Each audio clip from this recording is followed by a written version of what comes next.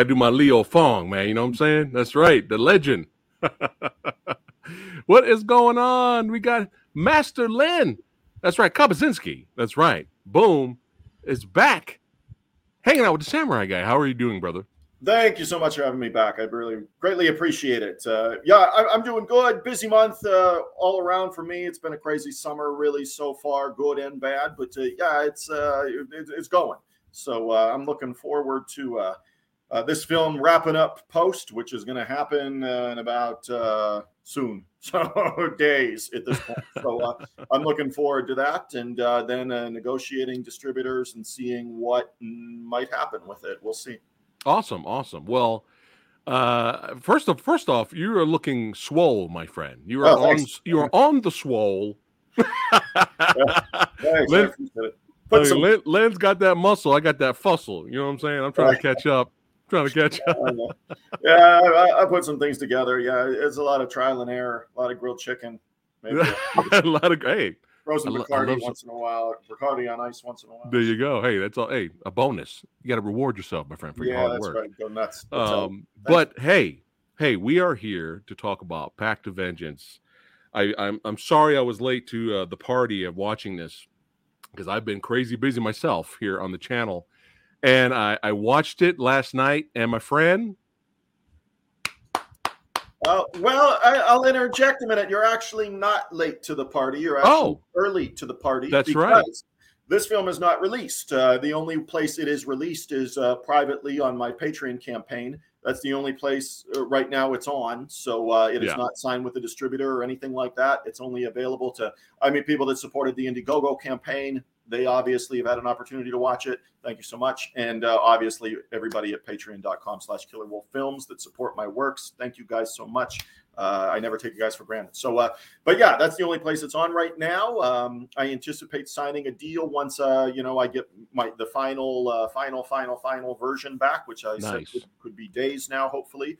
And then I'll get that show on the road and get it signed with somebody. And I don't expect that to be a very long process. So right. The sooner it does that, the better. And the more it gets out to everybody, Amazon, Tubi. There you go. Yeah, Tubi. I love me some Tubi now. Yeah. But yeah, I still feel late though, Len. Because as soon as it was available to us backers, I wanted to watch it right away, and I couldn't do it because I've just been crazy busy. But I watched it last night, my friend, and I had a blast. All right. I was smiling from the beginning of the movie to the end. I could totally tell it was made with a labor of love.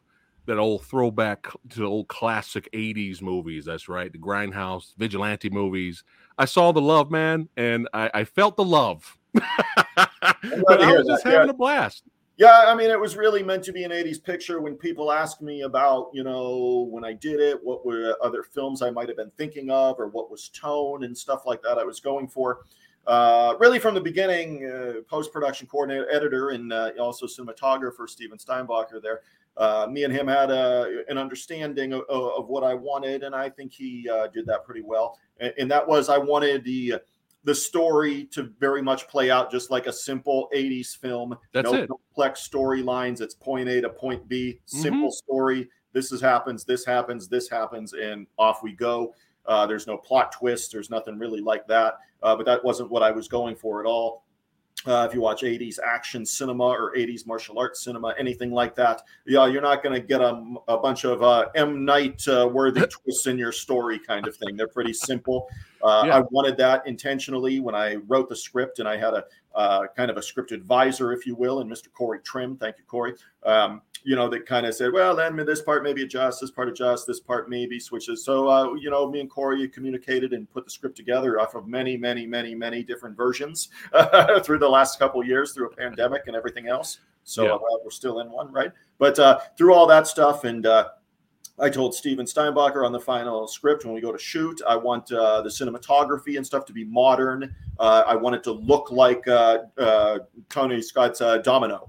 Is what I wanted the film to look like. The 2000. Oh yeah, I could see that. Yeah, nice. I wanted the colors and the editing style and stuff. I wanted it really hyperactive and stuff, which I think Domino is. And again, that movie's 15, 17, something like that. It's old. I think it's from 2005. So underrated movie, in my opinion. Yeah, I wanted it to look like Domino, but I wanted the story to be Death Wish 3 or, simple. Not so much even Death Wish. I think the most influence story-wise off of me from an 80s action picture would have been 1986's Christopher Stone vehicle, The Annihilators. Was actually what, I saw that and I thought, man, I watched it again. And I remember liking it in the past, but then I watched it again. And I thought, man, this is really cool. This is something I could see myself wanting to go in that kind of direction kind of thing. Yeah, that's one of the reasons why I was excited when when we did the trailer premiere here and we talked about it a while back. Annihilators, I have that on Blu-ray. It's a fun flick. Yeah. And I can totally see its influence on you. And especially Death Wish 3, which is my favorite Death Wish at all. It's fun. And that's the one thing you were talking about. I totally agree with what you said earlier about the 80s action movies. They're simplistic A to B. There's no M. Night Shyamalan ding dong. Yeah. Oh, what a twist moments. Yeah. But you forgot to mention fun. They're fun. You know what I mean? Yeah, and I wanted that to for this film, the pacing and stuff like that. I mean, we knew there wasn't going to be a lot of fat just from what we shot. There wasn't a lot of wasted footage and stuff like that. We knew, scene from scene from scene. I don't even know. I'd have to really think about if we had an actual scene that was cut from the film. I'm not sure we do. Wow. We had certain scenes that were shot that were trimmed down and dialogue was cut and things like that. But in terms of a wasted scene, I'm not really sure we have one. I'd have to think about that one.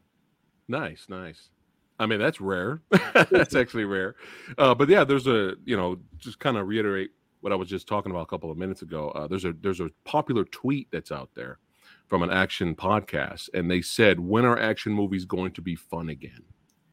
Yeah, we lost that along the way, though, because, I mean, the 90s weren't very fun in terms of cinema stuff or even action movies. Chuck Norris is fading away at that point. Van Damme, not too far into the 90s, mid-90s, becomes a direct-to-video actor. Mm-hmm. Steven Seagal kind of loses his mind and stuff like that. And all those people that looked like, the 80s, especially Seagal, who came along at the end of the 80s, you thought, okay, this is a guy that's going to have some staying power, and not so much.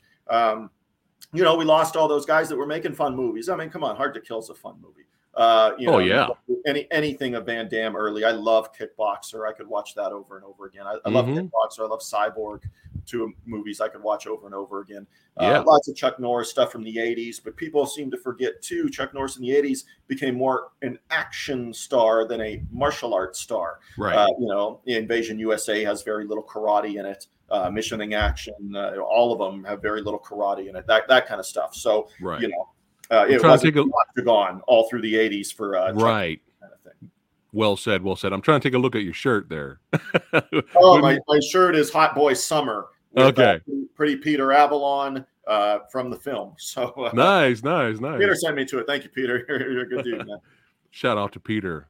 Yeah, definitely. Who I enjoyed him in the film a lot, and we're going to get to him. And you could totally tell he was having a blast playing that character. I think most people had a good time for the most part. I mean, there's always going to be hard times on set when you're busy and you're running around, you're waiting for something to go on. And, we tried to minimize that as much as we could. But, when you're trying to do, as this picture was the biggest budget I had, and, but still at the end of the day, this film, I think, raised $28,000 maybe ish on like Indiegogo.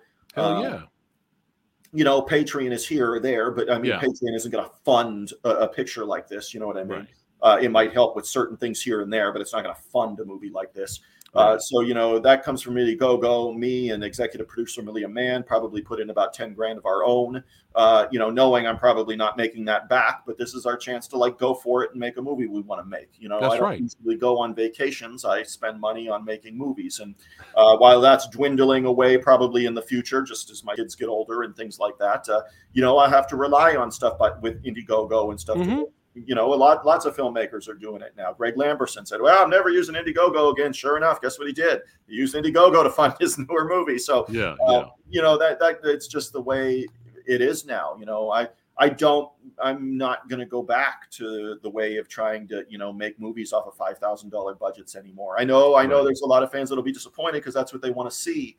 But that doesn't interest me anymore to do that kind of thing. I want to have the budget of, shit, Yeah. 20,000. I mean, and even that's nothing, and some Right. people on set, I think, acted like, a $30,000 budget or so was like, so, it's like we have hundreds of thousands of dollars. No, not really. 30,000 goes pretty quick in terms of a movie Right. budget. It's not like, the money trees here, people, you know what I mean? It's still a very, very, very, very, very low budget film. But, with me and Steven's talents, we made it look a lot bigger than what it was. Yeah. And, shout out to the cinematographer, man. I love the way the movie looked, and also the different colors and just everything just really popped, and I really enjoyed it. Especially this opening action sequence, man. This was a lot of fun. Like, you just kicked it into high gear right in the beginning. Martial arts fighting during the credits. Yeah, that was actually Steven's idea. That scene is in the script, but it comes later in the script. That action scene to open the film. Right. That actually came later. It would have ended up being, I don't know, 15, 20 minutes into the film, something like that. But Steven had an idea, and most of the time I let people run with those, and then I either say yes or no kind of thing. Yeah. But he ran with it, and I really thought it was cool what he did. He put it up front. The movie opens what you should expect out of an 80s style action picture, with just action right off the bat. There's tits right off the bat. All that stuff happens right off the bat in the movie. There's blood right off the bat. Yeah, blood, people getting shot, fight scenes, all that stuff is right off the bat in the movie. And Steven can take the credit on that one. He's the one that kind of decided to edit it in that fashion where he put that scene up front. So I think shout out to Big Steven there. Yeah. My favorite during all the carnage in the beginning is the clip slide to you picking it up, putting it in the gun and taking out the dude there. That was great, man. I love that kind of stuff. Yeah, the dude I take out there is James Scott Charles Howes. He is also in one of my older films from about 10 years ago called Skull Forest. He is in that with some fake contact lenses, and he has kind of a weird accent in the film and stuff like that. Nice. I've known James for a long time. He's a good man. But yeah, man, definitely enjoyed the beginning. I was already smiling and enjoying myself. And yeah, it didn't go well for the villains here. Did not go well for the bad guys. But right after that, we're introduced to our other characters. But I got to point this out here. Is that really Leo Fong right there? Yes, it is. Holy shit! That is Leo Fong from probably the 40s, the late 40s, maybe 50s, something like that. That is him. I had said to Leo, I said, look, we're going to give your character a boxing background. Because, I mean, obviously he's a master in martial arts, but that's not where Leo started. Leo started in boxing. And I said, Leo, do you have any old photos of you for that I could use? And he said, Len, he said, Len, of course, he's got a little bit of an accent because he's from Arkansas or raised in Arkansas. So he's like, yeah, Len, I got that. Let me send you some pictures, Len, and I'll get them right over to you. So he Facebooked me all of his pictures that he said would be usable or that I could use in the film. And it was that's awesome. Look at a badass right there. Even then, he was a badass. Look at that guy. Oh yeah, he's very missed. If I could have one giant regret from this film, it's that Leo's not around to watch it with us. So it hits me. I can keep it under control, but he's a good man. I will miss our conversations very, very, very, very much. Yeah, and fans of his can definitely watch and enjoy this movie and celebrate. Part of his legacy. If it's one thing I could say to fans out there, if you think Leo's going to be in an office room and then have a couple scenes spread out throughout the movie, you won't. If you're a fan of Leo Fong's, I think you'll like PACT of Vengeance. I really do. He's in the whole movie. He's not in an office somewhere. He has a fight scene. He's in the first scene of the movie, and he's all the way through. So he's practicing and everything in the movie. That was great. Yeah. So if you think Leo's going to be one of those cameos, of a star that's really not in it very much, that it was on set for a day or something. No, Leo's in the whole movie.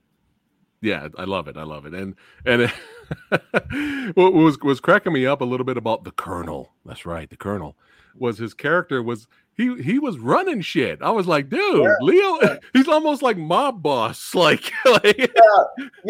we developed the script, that was actually one of Corey Trim's input ideas. I didn't go all in on some of his ideas, but some of them I did. And he said, Len, it's important to make it seem like Leo is still like running the show, even if he's not out running around with Diamante right. or Peter or myself. It's it's important. I think he thought for the fans to understand that Leo was still calling the shots and stuff like that. And I think that's fleshed out in this movie. I think I enjoyed that. Him just calling the shots. Love the Black Roses shout out there to the film. But we got our colorful villains here, just causing havoc, man, causing havoc. And man, didn't go well for them the first time, but of course, any good villain, they got to come back and get revenge. That's a great shot right there. Yeah. A lot of the lighting schemes I developed, and then me and Steven would talk about it, how we were going to do it on that particular scene or something like that. But all the lighting schemes are all set and intentional. None of that happens by accident.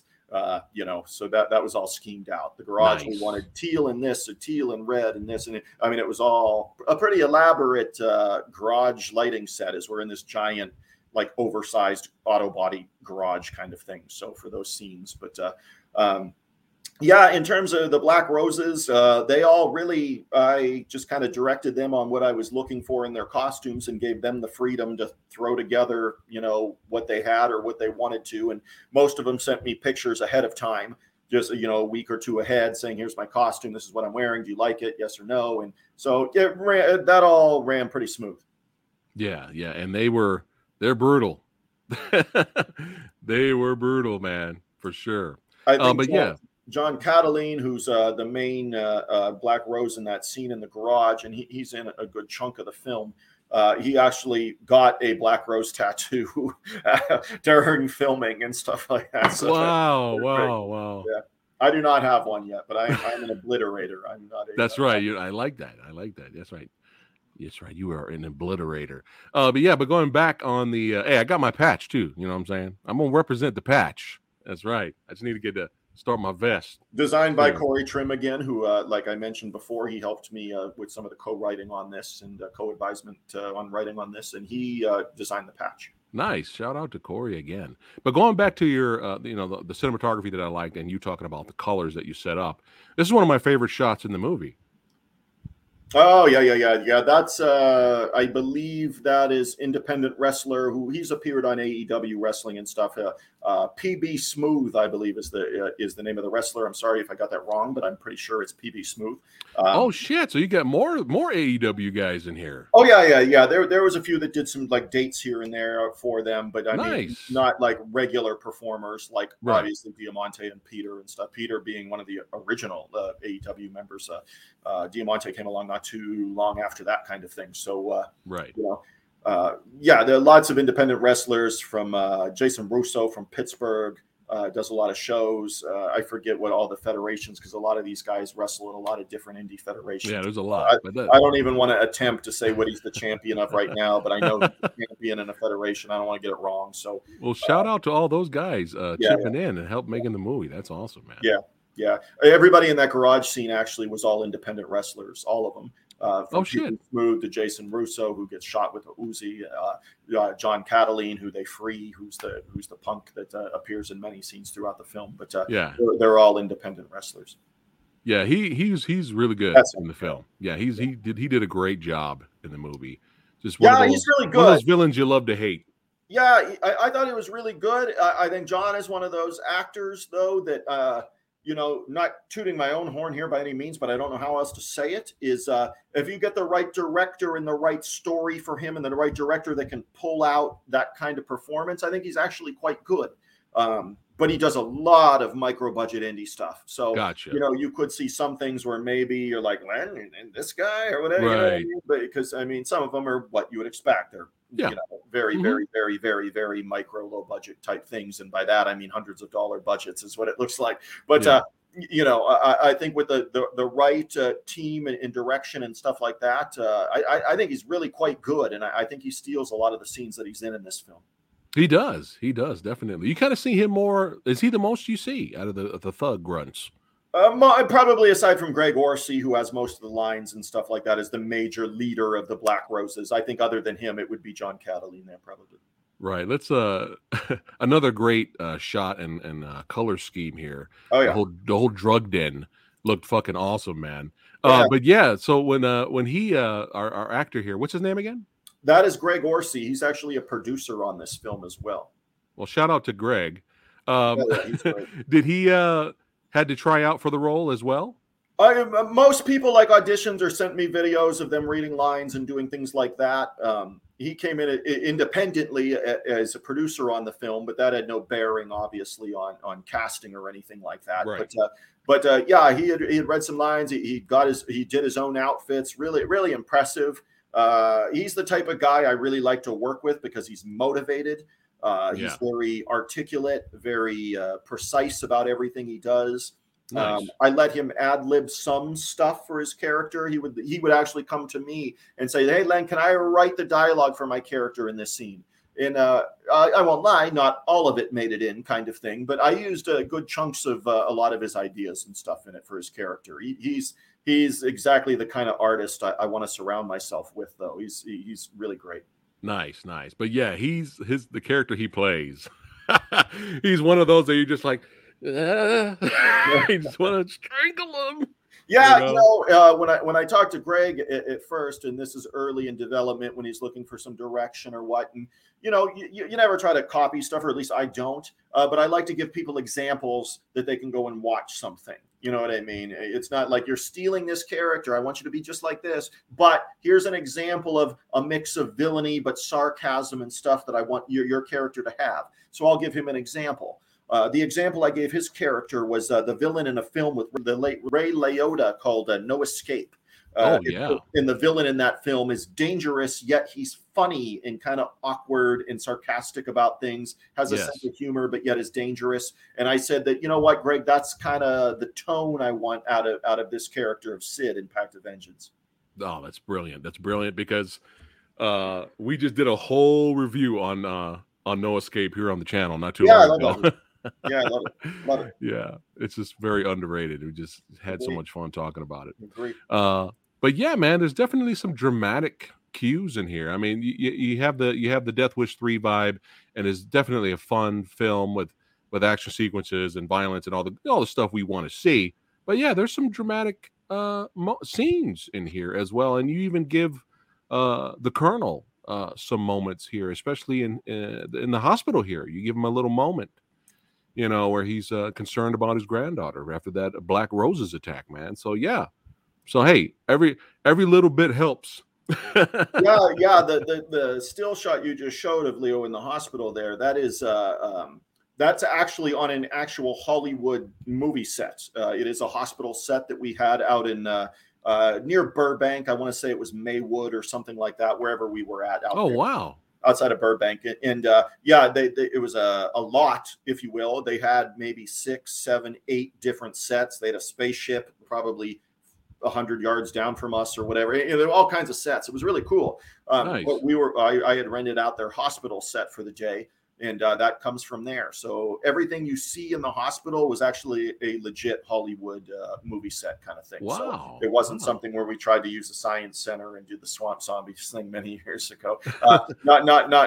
We're past that. So we actually were out at the Hollywood movie set there. Well, so, I've seen a micro budget movie where the hospital was literally tarp. Oh, they no. Just hung up tarp. Believe me, I've seen those. I can probably name a couple. I won't, but I can name a couple where it was tarp. Yes, it was black tarp. And, it looked like just a card table that they put a sheet on and stuff. Yeah, pretty much.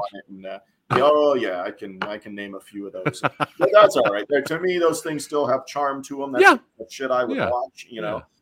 As long as it's entertaining. I always say that on the channel, from micro budget to big budget. As long as it's entertaining, that's all. Yeah, and people ask me that. I still get questions. How do you make movies? Then how do you do this? How do you how can I get started? Blah blah blah blah blah. I got an idea. What do I do? Just shoot, man. Use your phone. If you have to. I mean, phones can make movies now. People used to be an insult.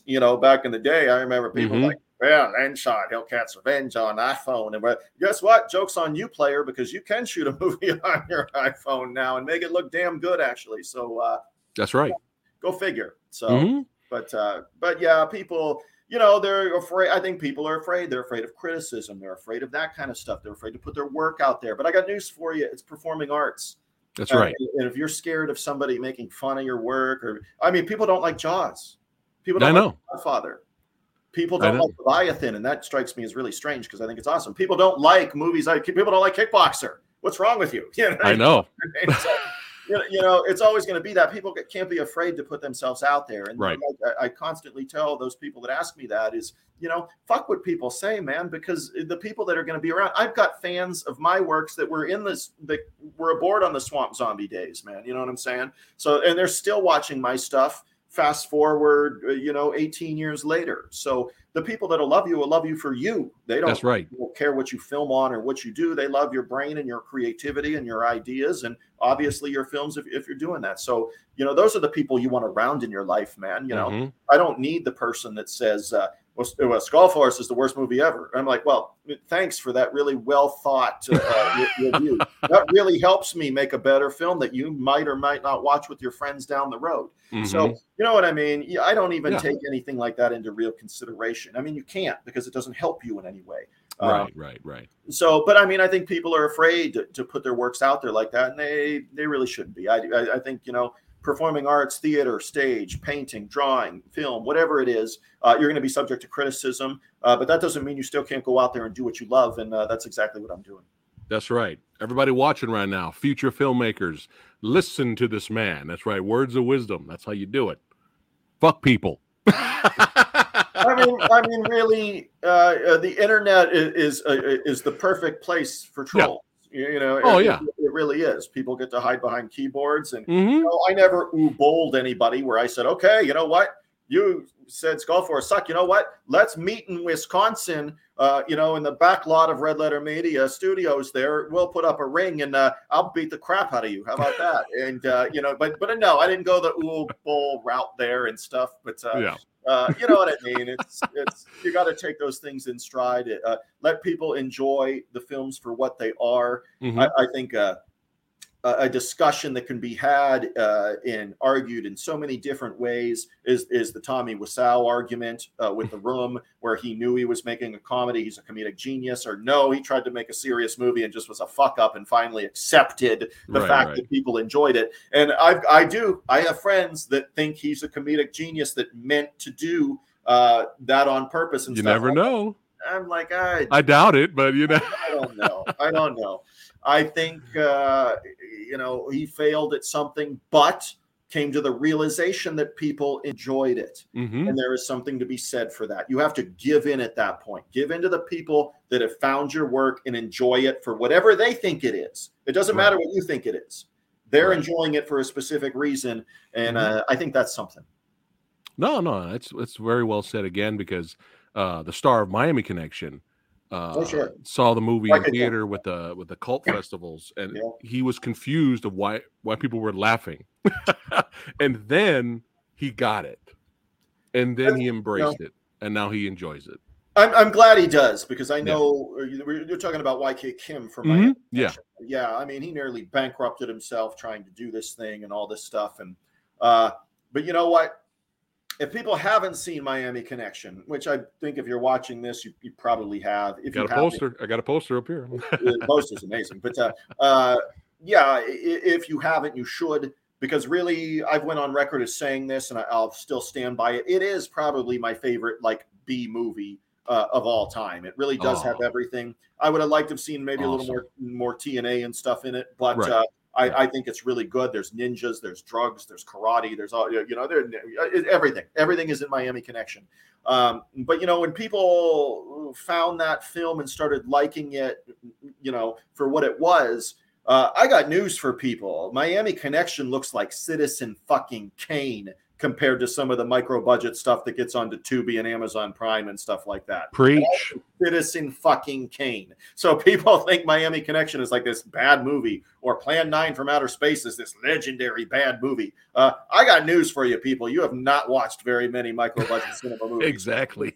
There's some really, really, really, really bad stuff. And by bad, I don't mean film quality or acting or anything. I mean fucking boring, dude. Don't make a boring movie.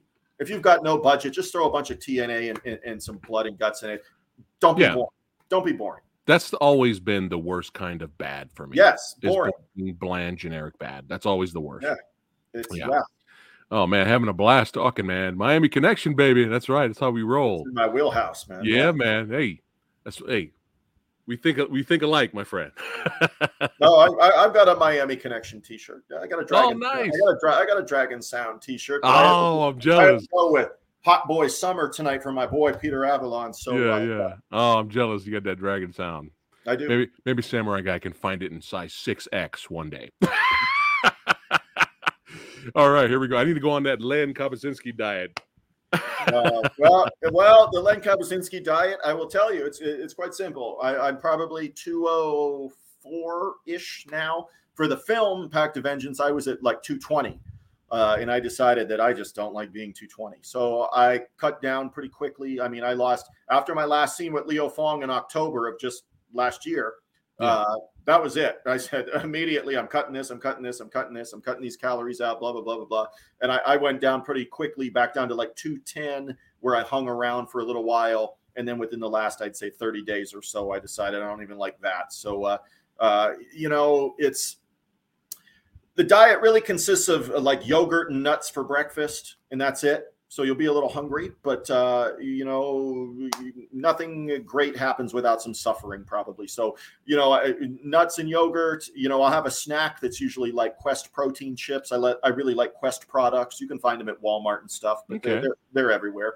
I will say I was kind of addicted to Red Bull, like Diet Red Bull, because I don't waste calories on drinks. People that want to lose weight, that's my first thing to them is do not waste calories on drinks. I'm having a Bacardi to relax at night, but through my day, I waste no calories on drinks. So I've kind of shunned the Diet Red Bull, which has just like 10 calories or whatever it is. Right. I have went to The Rock, and I know The Rock doesn't need my money, but he does make a quality energy drink, which I believe is Zoa or something. All right, I need to. People keep telling me about Zoa. Zoa's good. It really is. I am impressed. And this is somebody that's coming from, I am a Red Bull snob. I'll only drink Diet Red Bulls and stuff. But Zoa has won me over. Okay. The pineapple coconut. Yeah, that's kind of my. That's it. I'm getting some Zoa right now. Non-sponsored, but not sponsored. No. Yeah, you can find that at Walmart and things like that. But I will say Walmart generally stocks 4 or 5 flavors, and there's way more than that. So try it. But yeah, I'll have an energy drink. I'm a coffee drinker, so throughout my lunch is pretty boring. I do like I said, Quest products, so I might have a protein bar or something like that as a lunch. So you really have to suffer through your 8 a.m. to like 7 p.m. window. And then I'll have a normal dinner, which is usually rice and chicken. Okay. And like all that. right. Well, after the stream, I'll hit you up with some diet questions. You can give me some advice. I'm not a master at that because it's always evolving, always learning. Diet and bodybuilding type things. And I don't mean bodybuilding as in competition type stuff, but I mean bodybuilding is just making a better body for yourself. It's a lot of trial and error. Yeah. I mean, I look better now than I did when I was 24 years old. So it really is a matter of finding out what works, what doesn't work. Those kinds of things. And it's Samurai Guy. I've been back to being active, man. Doing walking, doing lifting. So, and what I eat now is good enough, I think. But still, it doesn't hurt to get some, Master Len advice on the side. Sure. Absolutely. But yeah, let's get back to the movie, man. So how was it working with this motherfucker, this badass? Yeah. John Michael Thor was awesome. He was aboard really since the beginning. And with John, it was like he wasn't sure he could participate in it. And it kind of was, I could tell it was weighing on him because I was talking to him on the phone. We weren't like typing or texting or whatever. I was actually talking to him. And I could tell he was like distraught about it. He wants to be involved. He wants to be on screen. I said, well, hold on. Let's figure this out. Because he lives in British Columbia. He's in Canada. And at the time, they can't, because of COVID rules and stuff, they couldn't like get out of Canada. Or if they did, they had to, when they went back into Canada, like quarantine for a month at a hotel or something. Just crazy. There were crazy rules. Yeah. And I said, well, John, let's think about this. What if, and before this happens, let's backtrack. John is like, hey, let me write the soundtrack. I've done this before. Let me donate music to it and stuff. And I'm like, I don't know, John. That's cool. Thank you. But I think people want to see you. And I think maybe that took him back a little bit, because he hasn't done a ton of film lately and things like that. I think he really wants to get back into that element because he's always in music. His album Alliance just came out, less than a year ago, really, which is great. So, are some of the songs that he did for the movie on that CD? Yes, I'm buying it. I'm buying it. Somebody had just mentioned to me, I believe on Twitter it was. I don't know. I'm pretty active throughout the social media stuff, but I believe it was Twitter. Somebody asked me about, is there a soundtrack to Pact of Vengeance? And I said, well, no, but there are a couple of the songs that are on Thor's new album, Alliance, which is on vinyl. You're welcome. Go get the vinyl because it's more pleasurable. But anyways, it's on CD, all that kind of stuff. But he was going to do the soundtrack type stuff. And I said, well, I don't really want a soundtrack to come out because for me, that's just a pain in the ass kind of stuff to do. But I said, if you want to put songs in it, let me know what you're thinking. And he said, well, I've got this song and this song and this song. And we did that. And I said, well, Thor, what if you could film in Canada and we worked something out where, we develop a small crew for you and shoot some stuff and go from there. And Thor got together what kind of resources he had. And he had a friend that had some great classic cars. I believe Norm McEwen is his name. I'm sorry if I said your name wrong, buddy. But Norm and his wife, I want to say Tracy. Hopefully I got that right, guys. They had like classic cars, great stuff. Yeah. In one picture he actually sent me, I was kind of crushing because I'm not a car guy. As you know me, I'm a biker, man. I like choppers and stuff. So, but if I could pick one car I'd like to have in my lifetime, ever since the Don't Cry video where Slash drove it off a cliff from Guns N' Roses, I've always wanted a 1976 Ford Cobra. We have snakes. I have snakes at my house. I like that stuff. I like reptiles. They like dinosaurs, man. But, so I wanted a Ford Cobra, and he had one in a picture, and I'm like, Thor, in this scene, John, we got to get that Ford Cobra in there. And he's like, oh no, he sold that one. But I mean, he's got amazing cars that appear in the movie. So Thor had some resources. His friend had access to like theatrical weapons that they painted and decorated backgrounds and certain sets for him and stuff. So they really shot 3 or 4 scenes. That's all in Canada there, right there. So wow. Yeah. He's a super awesome man. I hope to work with John again soon. And, I was talking with him on the phone and he's like, well, Len, I really see this as kind of an alliance between what I do with Vulcan Sky films and Killer Wolf films that I do. And I thought, man, this is so cool because, if Thor wants to come back to cinema, I'm your man to do this. Hell Thor. yeah. So let's run with this. And, we talked about, his music is signed on Cleopatra Records. That's what Alliance, his new album, is on. And they also have a film division.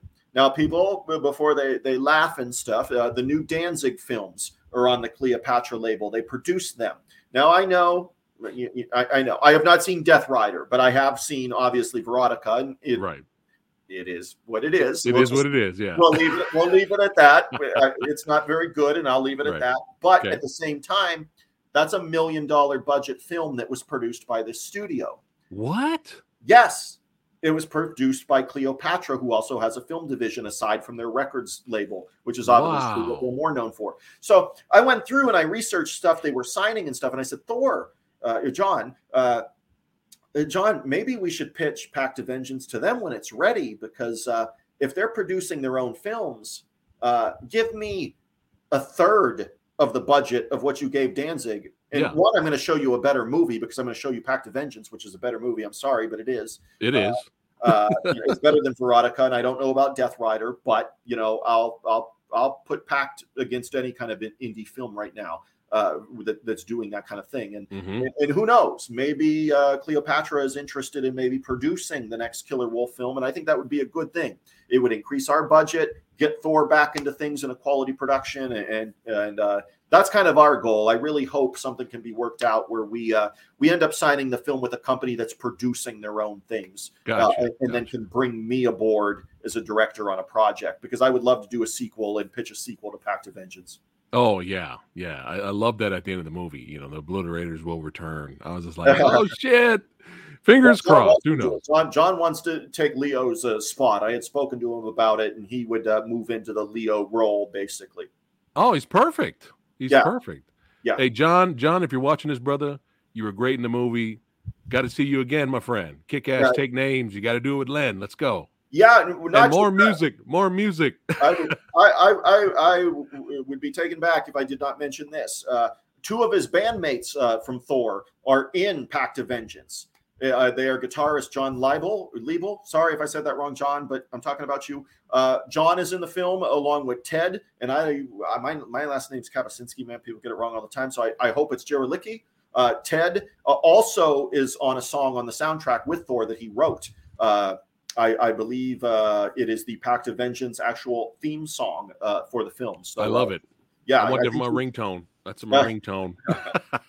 So both Ted and John appear in the film. Ted's he's a good motherfucker, man. He's just a good dude. He got shot and laid on a table for like 3 hours while we're doing other stuff, and his character's dead, but he's seen in like all the shots as a dead guy laying on a table. He was a trooper, a real trooper. Yeah, a trooper. But they were some cool dudes, man, and nice. I really hope to work with them both again. Better watch your back. Yeah. That was written by Ted, I believe. So love it. Here's another. They actually, not to interrupt you, my friend, but they actually appear in that black light drug den shootout at the end of the movie. Okay, so that was them. Okay. Yeah, that was Ted and John that were in that scene. Yeah. He had the pistol out and he had the shades, right? Yes, correct. Yes. Nice. Okay. John. Cool. And Ted kind of looked like kind of a tall, lankier, bikerish kind of guy. Gotcha. Another one of my favorite shots in the movie. That was pretty badass right there. Well, thanks, because this was literally shot in my friend Ruth's garage. Oh, wow. I mean, hey, it works. There's probably laundry sitting next to my right there or something. But, I said, you know what? I need something that would be with no windows. And that's what we wanted that to look like, that scene, actually. We wanted it to be overhead lighting, just like that. That's exactly what we wanted in terms of lighting. But I wanted it to be black all around us kind of thing. And I think we pulled it off. I don't know. That's not for me to say. I hate saying that because it's always up to the audience and the viewer. But I'm pretty happy with the lighting. Len, I'm the audience. You're the audience. Oh, speaking of Cobra, you mentioned Cobra earlier. Was this a Cobra shout out? It was. Hell yeah. Samurai guy, I knew you would get it. I knew it. Yes, it was a Cobra shout out. Yes. So anybody that likes B movies, because let's face it, Cobra really is a B movie. It's just on a massive budget kind of thing, but it's a B movie. It was a shout out to Cobra. Nice. Yeah, I love that. This area right here, where's this location at? That is actually the side of a public access television station in Erie, Pennsylvania. Wow. I had used it a couple times because they're obviously very filmmaker friendly. That's all around that area. I actually used the inside of right around this, where the building part that you're looking at. You would walk around it and go to the left, and you go actually into like a garage. Into that garage, I actually filmed Hellcat's Revenge 2 inside it, and we made it a prison like waiting room kind of thing where she's talking on the phone to an actor in a prison sequence. So yeah, we've used it a couple times. They're really filmmaker friendly, and in this time it made it look inner city and stuff, which it is. I mean, this is downtown Erie, Pennsylvania, so it's outside of a public access television station.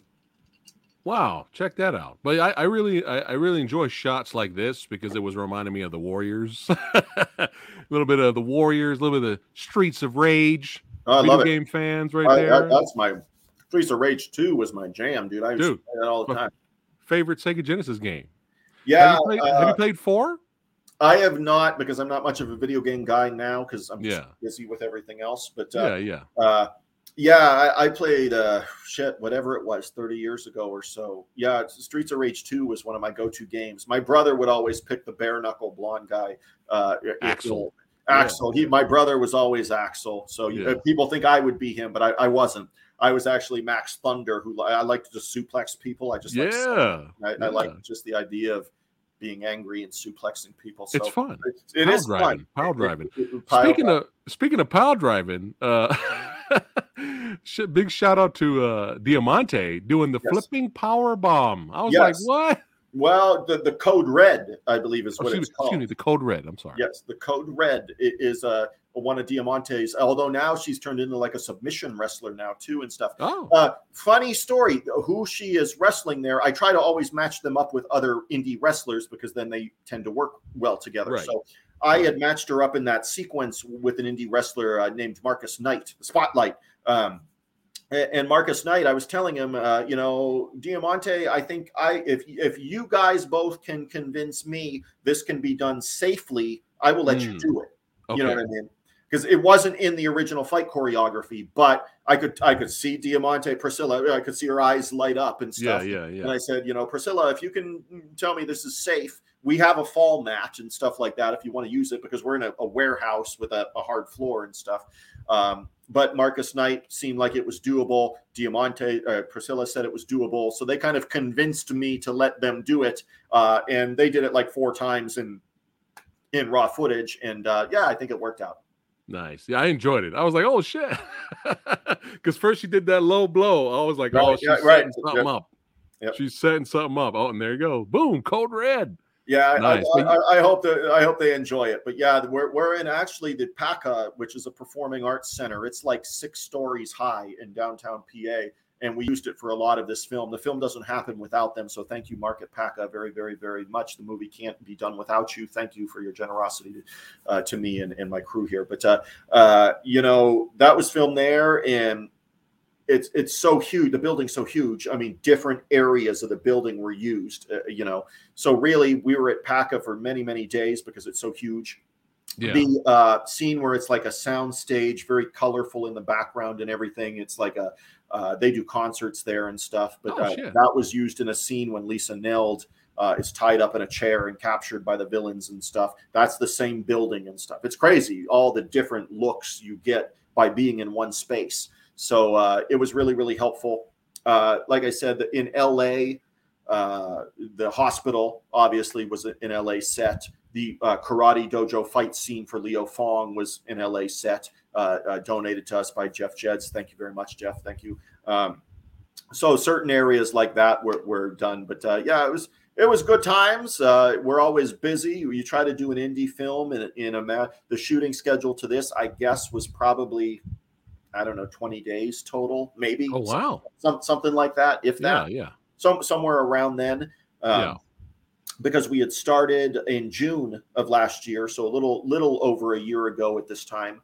And we did like a 4 or 5 day block in June. Then we came back in August with another block that was like a week in a row. And that's when Priscilla and Diamante and Peter Avalon and stuff are in Erie filming with us. And then in August, we go out for a few days with Leo and shoot him. So yeah, I think in total it would have been 17, 18, 20, so somewhere in there in terms of shooting days. Nice. Well, was this a set as well? That is a set. Yes, that is an actual, on location. That is actually at the King's Rook Club, which is a tri-level entertainment facility in Erie, Pennsylvania. So the school bus scene and the pool hall, which is attached to what you're looking at right there. I've used it before. I've used it in Hellcat's Revenge, the first one, and I used it in Angel of Reckoning. So it's nice. You get to have really cool looking stuff. It's really multi-purpose. So I've used it a couple times in different films now. Nice. It's time for an 8-ball brawl, baby. Yeah, that song was written by John Leibel, Thor's guitarist. He wrote that. I think he's pretty proud of that one. So So I have to ask you, how big is this dude on the right? Oh, PB's a giant guy. Holy shit, man! He's probably Peter's probably right around my height. I might be a tiny bit taller than him, but not much. And I'm about 6'1"-ish. But when I wear my boots, obviously I've worn cowboy boots my whole life, so it makes me a little taller. But PB's got to be 6'9", 10. So he's a giant dude, but he's a real cool dude and real chill. He's cool. I would work with him again. I know he's trying to get more into filmmaking and things like that. So he's got a good look for it, and he's got the work ethic for it. So I really hope he has success in it. And if I can help him in some way, I would love to do that. Hell yeah, hell yeah. I really enjoyed the bar fight, man. Yeah, those are all Bud Crandall, who goes by Black Sheep, is an independent wrestler and champion independent wrestler. I've known Bud for a long time. He was in my films Apocalypse Female Warriors and Wendigo Bound by Blood. I've known Bud for, I don't know, 12 years or so now at least. Just he's very quiet, but he's such a good man. And behind him is another independent wrestler, Dave Tracy, who Nice. I want to say he's out of Buffalo, but I'm not sure. But he's around this area. But again, I'm matching up other wrestlers with Pete that would work with Peter, and I feel it worked out all pretty well. Peter's really an amazing athlete. In terms of kickboxing, he's had experience in that. And it's funny that day on set, he's like, then for my other film, I did this film where I'm tied to a car and they drive around town and I'm flipping off a building and all this kind of. I'm like, Peter, you're not going to do any of that. This is all I'm going to give you this gun and you're going to shoot people with it, and then you're going to kick and punch a bunch of people, and you're going to break this guy's finger in the garage. But other than that, yeah, he's so cool. Yeah, I mean, he's what you would expect. That's what I would expect out of somebody like you, Samurai Guy. Chill, California, laid back, chill guy. That's Peter. He's exactly what you think he would be. Awesome. Well, this fight was fun, definitely. But my favorite part of it was you just chilling. That's hilarious, dude. You're just chilling, watching. He's like, "Oh, Peter's got it. I'm gonna just chill over here and a couple of drinks." I was rolling, man. Yeah, and that was intentionally written that way too, because I want to give those guys their moment to shine in the film as well, kind of thing. I didn't want to do anything that would upstage them. I'm not the star of this movie, kind of thing. I might direct it, so stay on my good side if you can. But I'm joking. But yeah. It's those guys' time to shine. Diamante has her moment. Leo has his moment. Peter Avalon has his moment. And then at the end, we come in a group ensemble, and then everybody has their giant action scene kind of thing at the end of the film there. Speaking of Diamante having her moment, this was cool. Yeah, and that's real. There's no digital right there. There's shit. That's completely legit. That fire, that was done at my cousin, Mark Thompson. Thank you, Mark. Out at his auto body garage, because he was a state ranked race car driver and stuff, dirt track race car dude. His whole family's been into that forever, and they're all really good at it. But he said, well, I got a blowtorch out there and stuff, and then my wheels started to spin there a little bit. And I thought, well, can you come show us how to use this blowtorch safely? And Priscilla was all about it, obviously. Yeah, just give it to me. Priscilla's really into cars, which I didn't know. She's awesome. She's a cool chick. And all that was real. Mark, essentially, my cousin, got the blowtorch working and stuff, handed it to Diamante, showed her the valve on it when she can turn it, and the flame will spit out of it and stuff. All that's legit. It's all all in camera, all of it. Was this a little shout out to Exterminator? No, but I can see why people would say that, but not intentionally. No. Okay. Seeing it now in the 80s connections that the film has and the vibe and stuff, I could see that. I really do like that film a lot. I think the special effects in the first one are really underrated, especially when the burnt guys in the bed in the one scene. But no, not intentionally there. All right, let's keep it rocking and rolling here. Now, we have this scene here, great fight scene here with all of you, where the thugs make the biggest mistake ever, going in there to try to fuck with Leo Fong. That was a big mistake, and they had to learn the hard way. But my favorite part about this, look at Peter, my favorite part about this fight is not only was the fight choreography good, and also showed Leo doing what he does best as well, but what I really liked about the fight, Len, was the sound design, bro. Yeah, the sound design, I think, was a mix of, again, Steven Steinbacher, the post-production coordinator, and he brought in a sound guy. I'm sorry, the name escapes me because I've never met him or even talked to him. It was somebody Steven brought in. So he brought him in to do this, and I'm not sure who would have actually done this part. I'm assuming it was him, but if it wasn't, it was probably Steven just laying in sound at that point. But yeah. You feel the hits, the sound effects of them just moving around. It's like perfect. It's like martial arts movie, man. And I was, you took the words out of my mouth there. I was going to say, you know what, that harkens back to martial art movies of the 70s and 80s with those kinds of sounds and stuff that come through on it. I'm just I won't get too emotional about it, but I'm happy I got to give Leo his moment, kind of thing. This is something. His films and stuff were obviously personal to him. He worked really, really hard on them.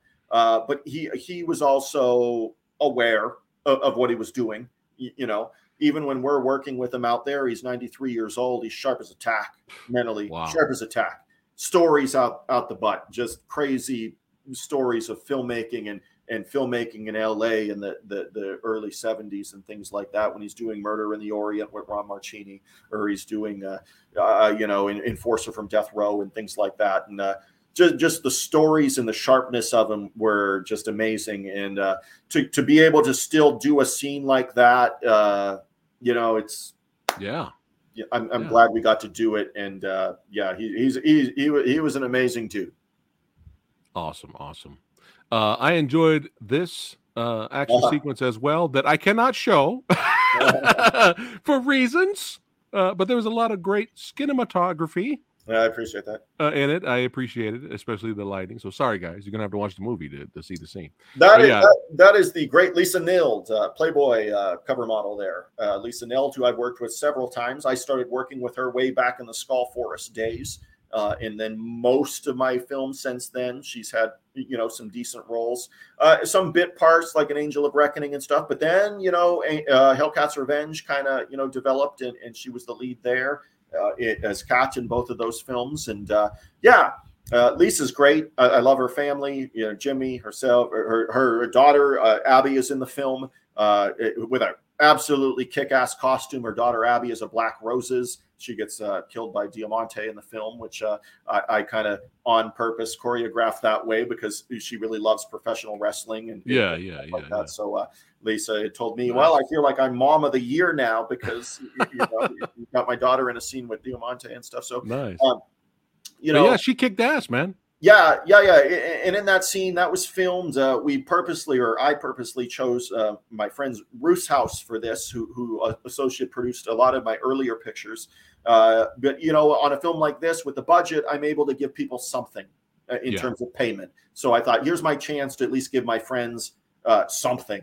So I said, I can give you X amount. Let me use your townhome for the afternoon or whatever. And we filmed that whole scene in probably, I don't know, 7 hours, maybe something like that.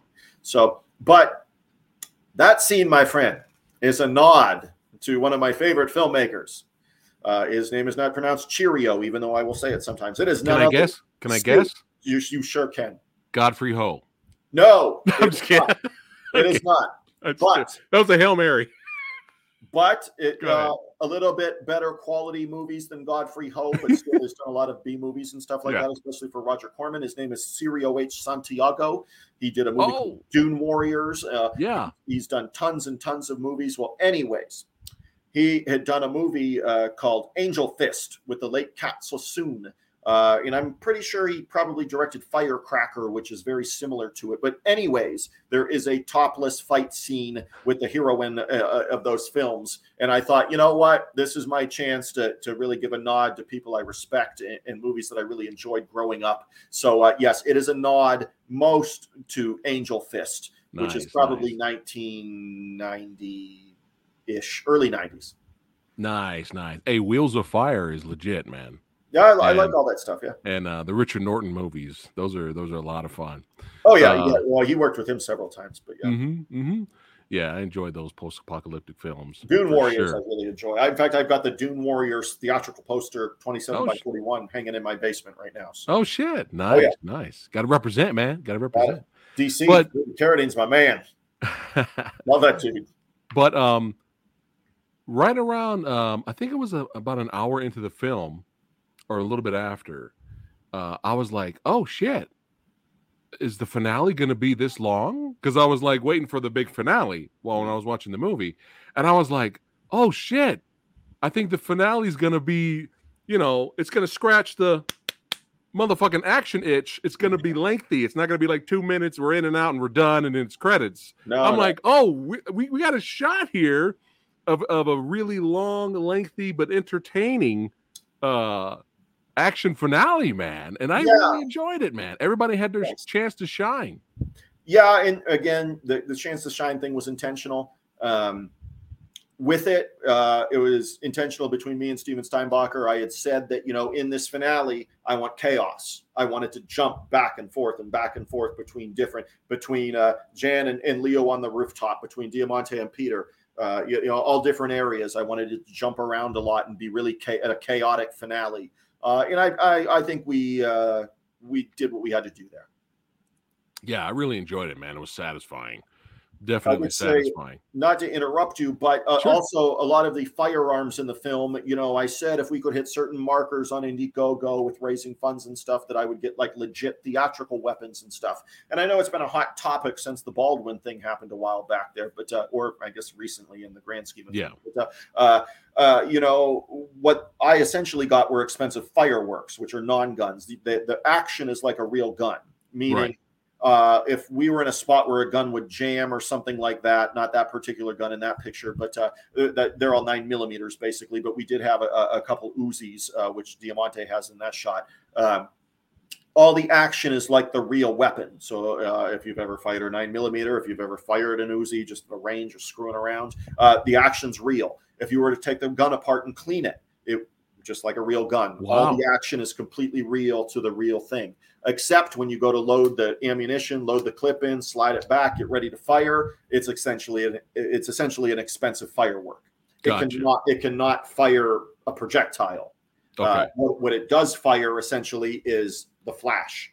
So all the flashes you see, that's 100% real. That is not penciled in post. All those flashes were really happening in time while we're filming.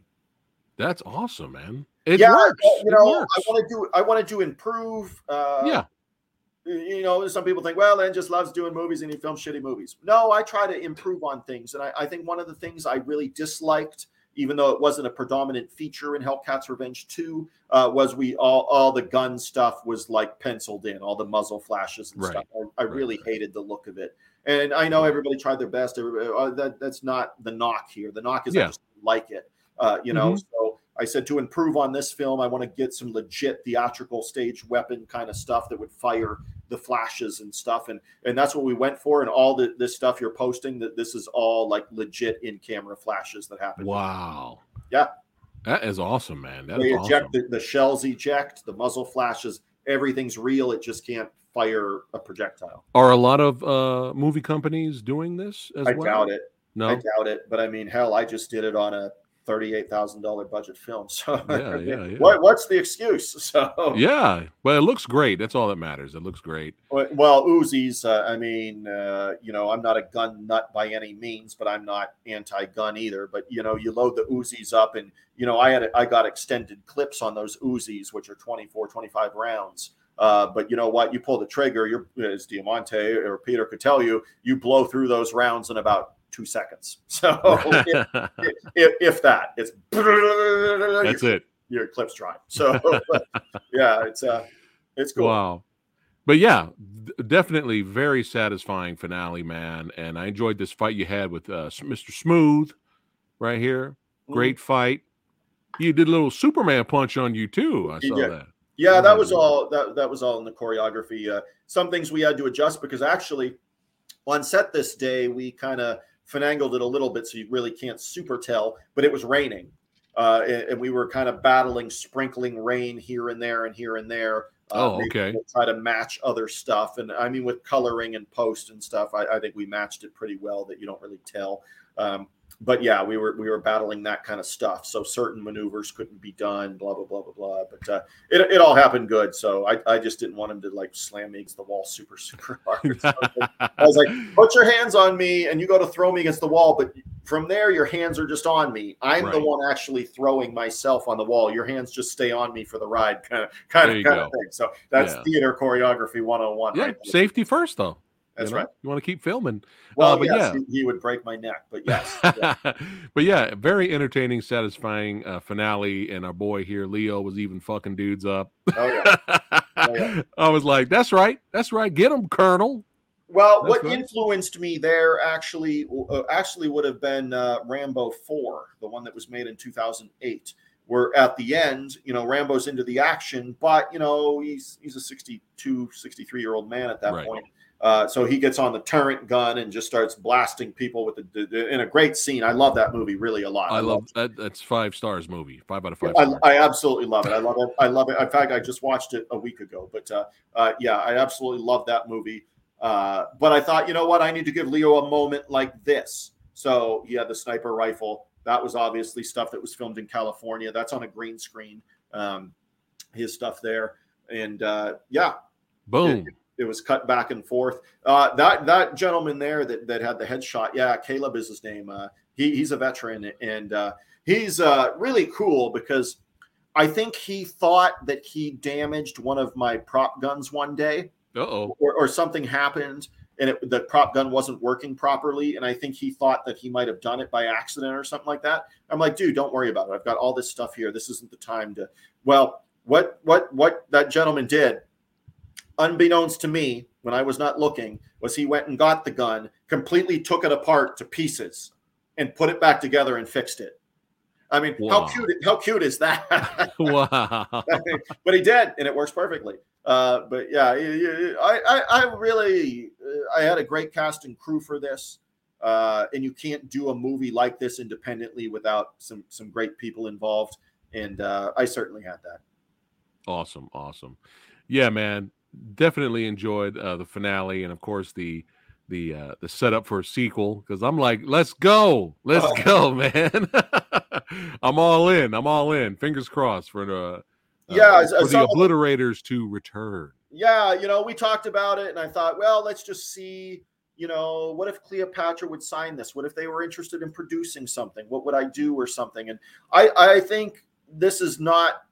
I haven't even written a page of it yet, but I think if I went there, I think I would want to do some kind of recon rescue mission.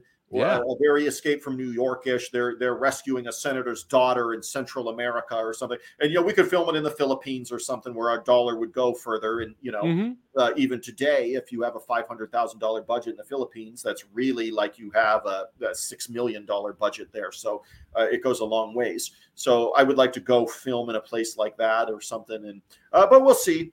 Lots of ideas. Everything's on the table at this point. If somebody came in and said, hey, Len, I'd love to take a shot at writing the sequel to The Obliterators, go for it. All I can say is no.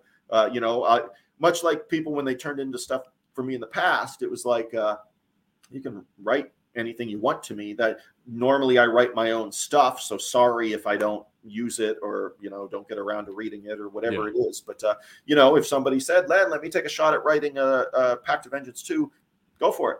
So, at this point, nothing's been written. So, but I know Thor's interested, obviously, in it at this point as COVID things are kind of lightening up here and there. Maybe he can get out and again, he'll be a predominant part of the sequel. And that's kind of what I'm hoping. But lots of great people involved.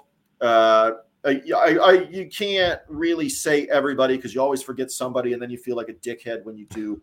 So really thanks to all my cast and crew. A lot of photos that you posted are courtesy of Emily Struther, who did a lot of the still photography that's posted all over in promo stuff and things for movies. So very talented artist. So thank you. But you're always going to miss people and thanking people and stuff like that. But,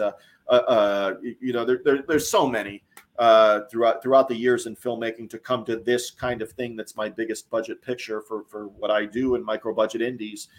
You're always going to, forget those people. Steven Steinbacher was amazing. The best phone call I really made. Everybody was great. Gordon Davies, who I worked with on as a digital effects artist on Challenge of 5 Gauntlet. So he is a Leo Fong, Killer Wolf Films veteran. He's worked with Leo a couple times as digital effects artist. all those people, executive producer Malia Mann, who the film can't happen without her hard work and stuff towards this movie.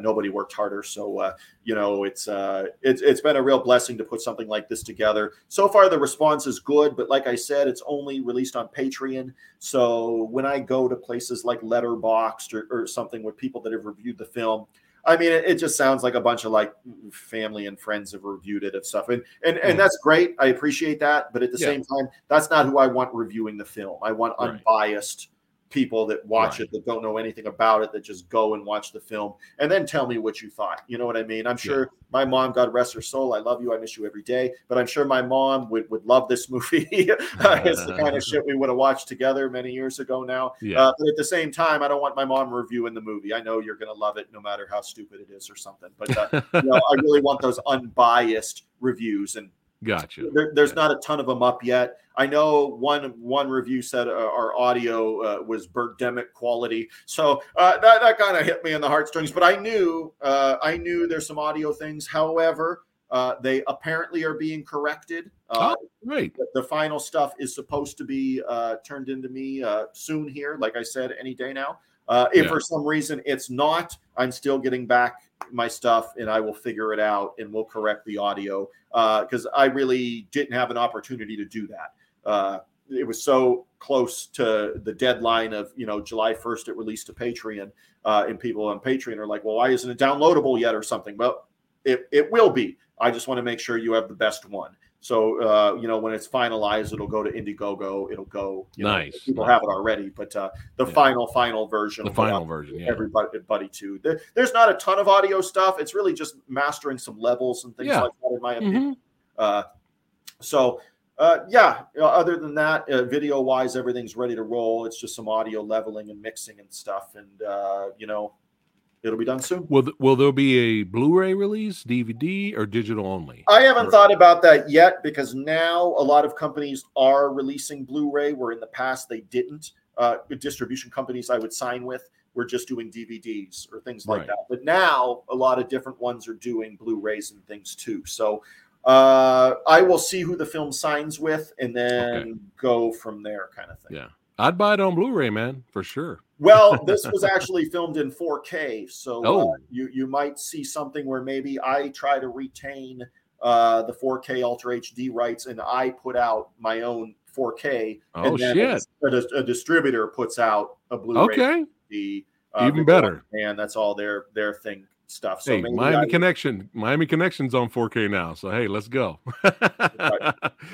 Before we wrap it up, though, Len, I just wanted to point this out. So I'm enjoying the movie, had a blast with it, and I kept watching the credits because I was enjoying the music so much. I was enjoying the soundtrack, so I kept watching the credits, just enjoying the soundtrack.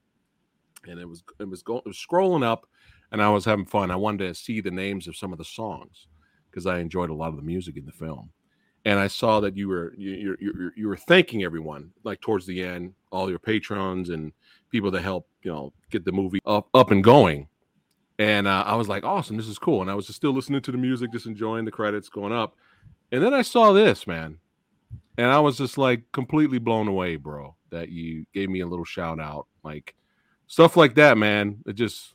Oh, deservedly so. I don't take anybody for granted.